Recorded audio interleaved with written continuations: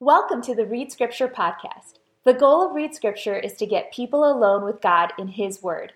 For more information, visit readscripture.org. This week we read through the book of Judges, and this is such an important book for this time that we live in. Because we live in a time where, like in the book of Judges, at the very end, it says, "In those days there was no king in Israel. Everyone did what was right in his own eyes."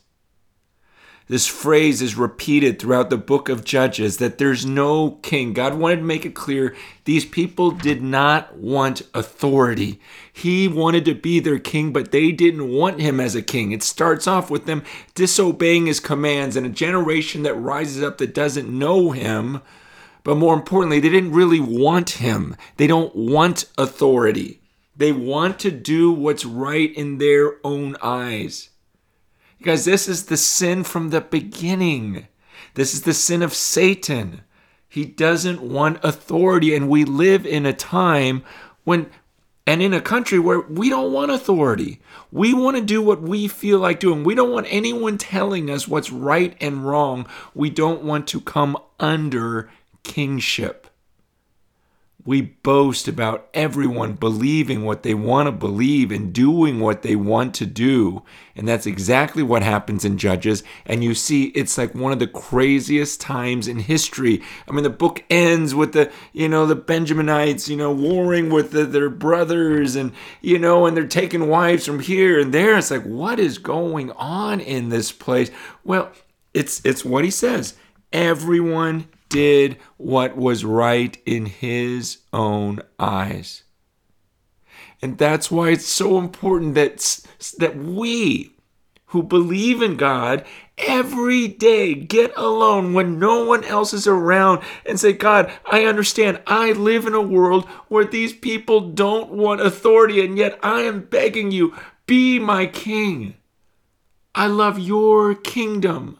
I love being under your rule. Left to myself, if I just do what I want today and what I think is right, it's going to lead to this craziness, this chaos, this mess that I see in the book of Judges. I don't want that. I want you to be my king. I want to follow your commands, even when it's not what I feel like doing. So can you picture God in heaven looking down and seeing individuals who are looking to him every morning and getting on their knees and saying, God, I want you to be my king. I want you to be my king. Everyone wants to do what's right in their own eyes. I want you as king. That's what this is about. This is not just about reading through a book. It's about looking at history and saying, look at how they screwed up there. I'm not going to be one of them. Yet in the midst of that, you see stories of people like Samson, people like Gideon, who weren't perfect. But even throughout the chaos, God shows his power. He shows his glory through some of these judges. When you think about the favor that he gives to Gideon. Remember, this is not about something that happened back then, but it's about a God who never changes. So this is what he desires now. This is what he hates now. This is why we read the scriptures, because he hasn't changed. So you see, I love that story when he's talking about Gideon and he has 32,000 men and they're about to fight the Midianites. 32,000 men, and God says that's too many. He says in chapter 7, verse 2, the people with you are too many for me to give the Midianites into their hands, lest Israel boast over me, saying, my own hand has saved me. This was very important to God then. It's important to him now. He didn't want this giant army of 32,000 to win and then at the end go, you know what? We did it. We did it. God says, no, this is never about you pulling something off. It's about my power. And so he dwindles this army of 32,000 to 300. He took them from 32,000 to 300 and says, okay, now Now I'm going to fight because I've got this group, and they know there's no way on earth these 300 are going to defeat this army. So at the end, I get the glory for that. See, understand, this is what God still wants to do.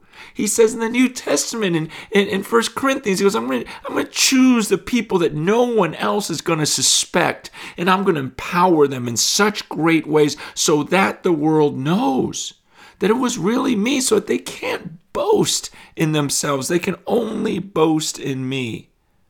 And then, we read about a guy like Samson, okay? And this is a test of your faith. I mean, do you really believe this happened? Did God truly give this supernatural strength to this man where armies couldn't take down one person? This isn't a movie. This is real. And do you believe that God of the universe could still do that today? See, it's tough because in church, a lot of times we talk about vague things where this is something so tangible. We're talking about physical strength. Can God do that? See, then we take these things and we look at ourselves and we go, what about me? Do I really believe that the Spirit of Him who raised Christ from the dead dwells in me now? And do I believe that there is some sort of supernatural gift, every bit as real and tangible as Samson's strength?